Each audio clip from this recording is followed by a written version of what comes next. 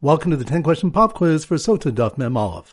Number 1. Which of you learned how the Torah was passed to the Kohen Gadol and how he did Kriya on Yom Kippurim? That's on Daf. Mem. Good. Number 2.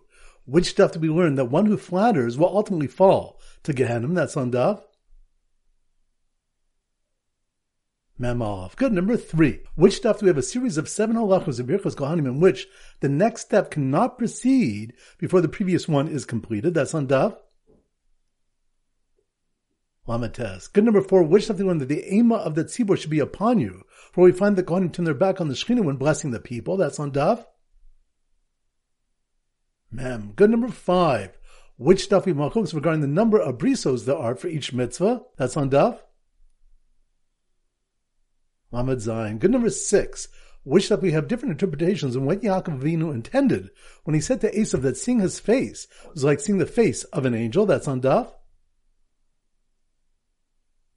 Mem Aleph. Good. Number 7. Which that we learn about the differences on how Birchos Kohanim was said in the Mikdash versus the Medina. That's on Daf.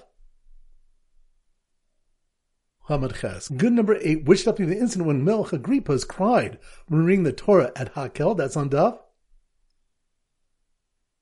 Mem Aleph. Good. Number 9. Which that when the one may not speak once the Sefer Torah has been opened. That's on Daf. Amates. Good. And number 10. Which that about the humility of Rabbi Abba of Akko, who didn't mind when a speaker gave a different explanation to his shir. That's on Daf. Mem. Excellent. That concludes today's pop quiz. This is Rabbi Avram Goldham Zichu wishing you a great day and great learning.